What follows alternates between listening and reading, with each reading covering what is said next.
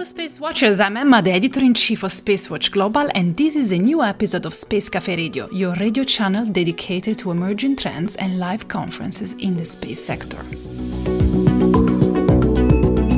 This is one of our special episodes in collaboration with the Karman project, an independent non-profit foundation gathering global leaders who are shaping the future of space.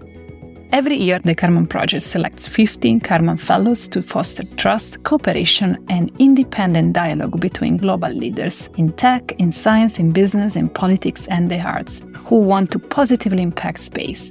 In 6 episodes, we will try to tell you what does it mean to actually be a Karman Fellows and be part of the Karman project, which type of project and goals the fellows have, and what does this all mean for the space domain. And of course, we will do it through the eyes and words of the Karman Fellows of the 2023 cohort. I was lucky enough to be part of it, so these interviews are all collected live from the Karman Week, which in 2023 was in the Maldives. Enjoy the sound of the waves and the tales of how we really want to change the world. Enjoy!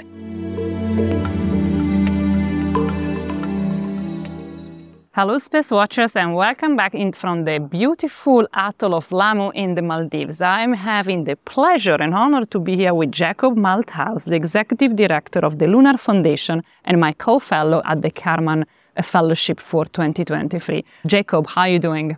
So good, Emma. Thanks for doing this today. Are you having a good time in the Maldives? Oh, it's absolutely wonderful. What a treat. And as usual, if you heard a background noise, this is the sound of the waves because we are recording from the beach, just to give it us all a bit of a real flavor of what we are experiencing. So, Jacob, maybe before speaking about the project, about the Karman Week, we could maybe have a quick introduction about yourself. What do you do? What's your life? What is your job? And how come you're here today? Thanks, Emma. Yeah, it really feels like full circle to be here because I began my career on sustainability, actually, working on sustainability issues for the UN Environment Programs. To be surrounded by this wonderful ocean and coral reefs on the small island state of the Maldives is just a wonderful opportunity. My career also spans technical internet policy, and I also started my own company, the .eco internet extension. And just in the past few years, I've been drawn in through friends to the world of the space community, and I'm so excited to be here to share some of the lessons that I learned from the communities I've worked in previously to enrich this exciting time in the space community today. Fantastic. And I know your experience, I know you worked on the moon regulation and moon issues for a long time, but maybe I don't want to frame you, so maybe I can just ask you, in your opinion, from your point of view, from your expertise, vision, which are the major challenges that we are facing in our sector nowadays? I mean, absolutely. I full disclosure, I work for the Open Lunar Foundation, so the moon is a central focus of our work. But I was attracted specifically to this issue because it's such a seminal moment in the history of space exploration. It's the first time that humanity is going to explore and settle a new world. We're going to go to the moon and we're going to stay there. And the decisions we make now in our lifetimes will impact the governance of the moon for generations to come. And people will look back on this moment in history and look back on this time and say, how did we do this? Did we do a good job? Did we bring the best of humanity from peace building, from sustainability, from technology, from science, from education, to come together from all nations to build a moon that is truly for all humanity? And I do think that is the key issue that we're facing as we explore space.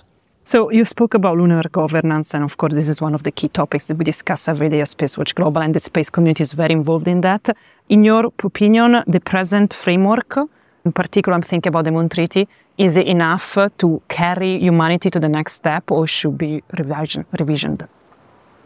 Look, this is a great question. I think one of the big challenges, and having worked at the UN, I've definitely seen this, that international frameworks are only ever part of the solution.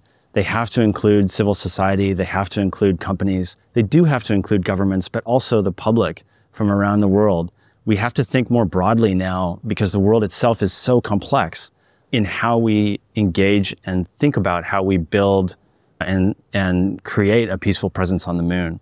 And I do think that we need to be unafraid of that complexity. And by investing in things like research and open standards and open projects and collaboration across borders and across sectors and across boundaries between different kinds of institutions, that's how we're going to solve this problem. So we have to not rely on a particular treaty to save us. We can be inspired by it. We can be inspired by the work of those former generations who wrote those treaties and did incredible work to lay those foundations, but we can't just take them for granted. We need to build on them and build on them in a way that reflects the best of us today and considers the best of us tomorrow.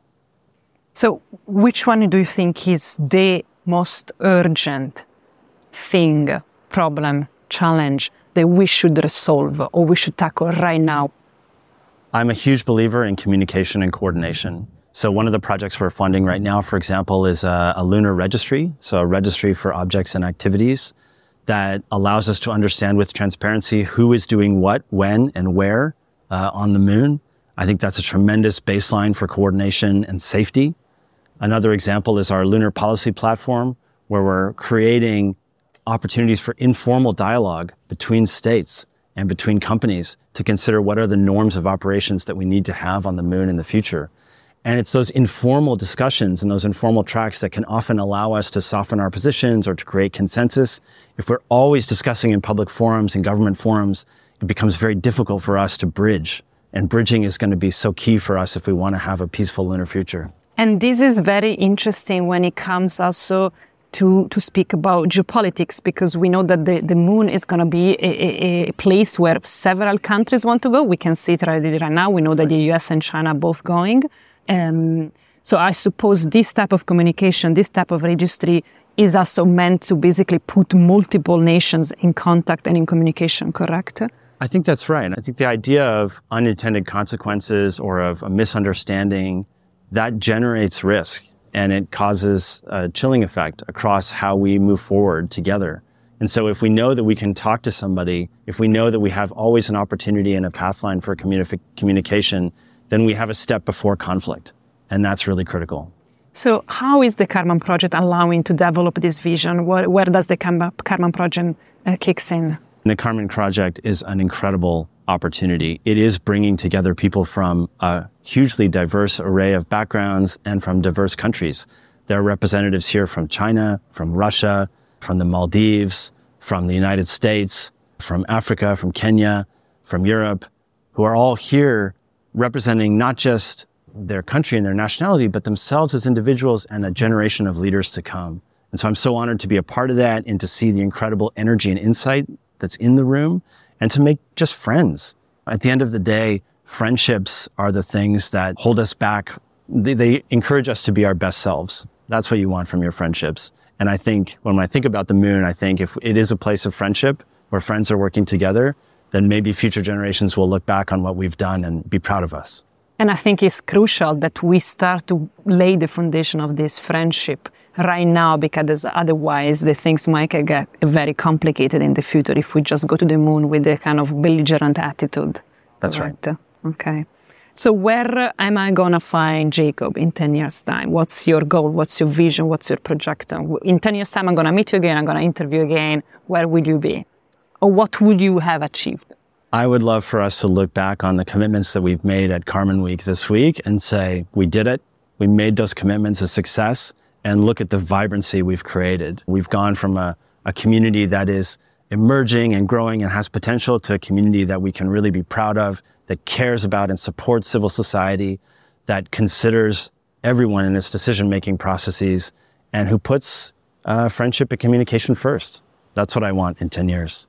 Fantastic, Jacob. This is true. Probably maybe our audience doesn't know it, but as part of our fellowship, we are requested to give commitments to actually explain how we want to leverage on each other's skills to bring this discussion forward, to bring out our vision of a true peaceful cooperation in space. And Jacob rock and rolled. You really come out with some fantastic ideas. So this is completely true. Jacob, I thank you so much for your time, for your experience. I'm looking forward to interview you again and to just know how is the Lunar Foundation developing. Thank you very much for being here. Thank you so much, and thank you for Spacewatch Global and the commitment that you have to highlighting and creating accountability in the community. It's wonderful. Thank you very much. And from the Maldives, this is it. I will see you or talk to you to the next episode of Space Café Radio. Thank you very much. If you want to keep the pulse of the space industry, please visit our website at www.spacewatch.global. Subscribe to our newsletters, and of course, don't forget to become a space watcher. I'm Emma Gatti, Editor-in-Chief of Spacewatch Global, your independent perspective on space. See you next time. Ciao!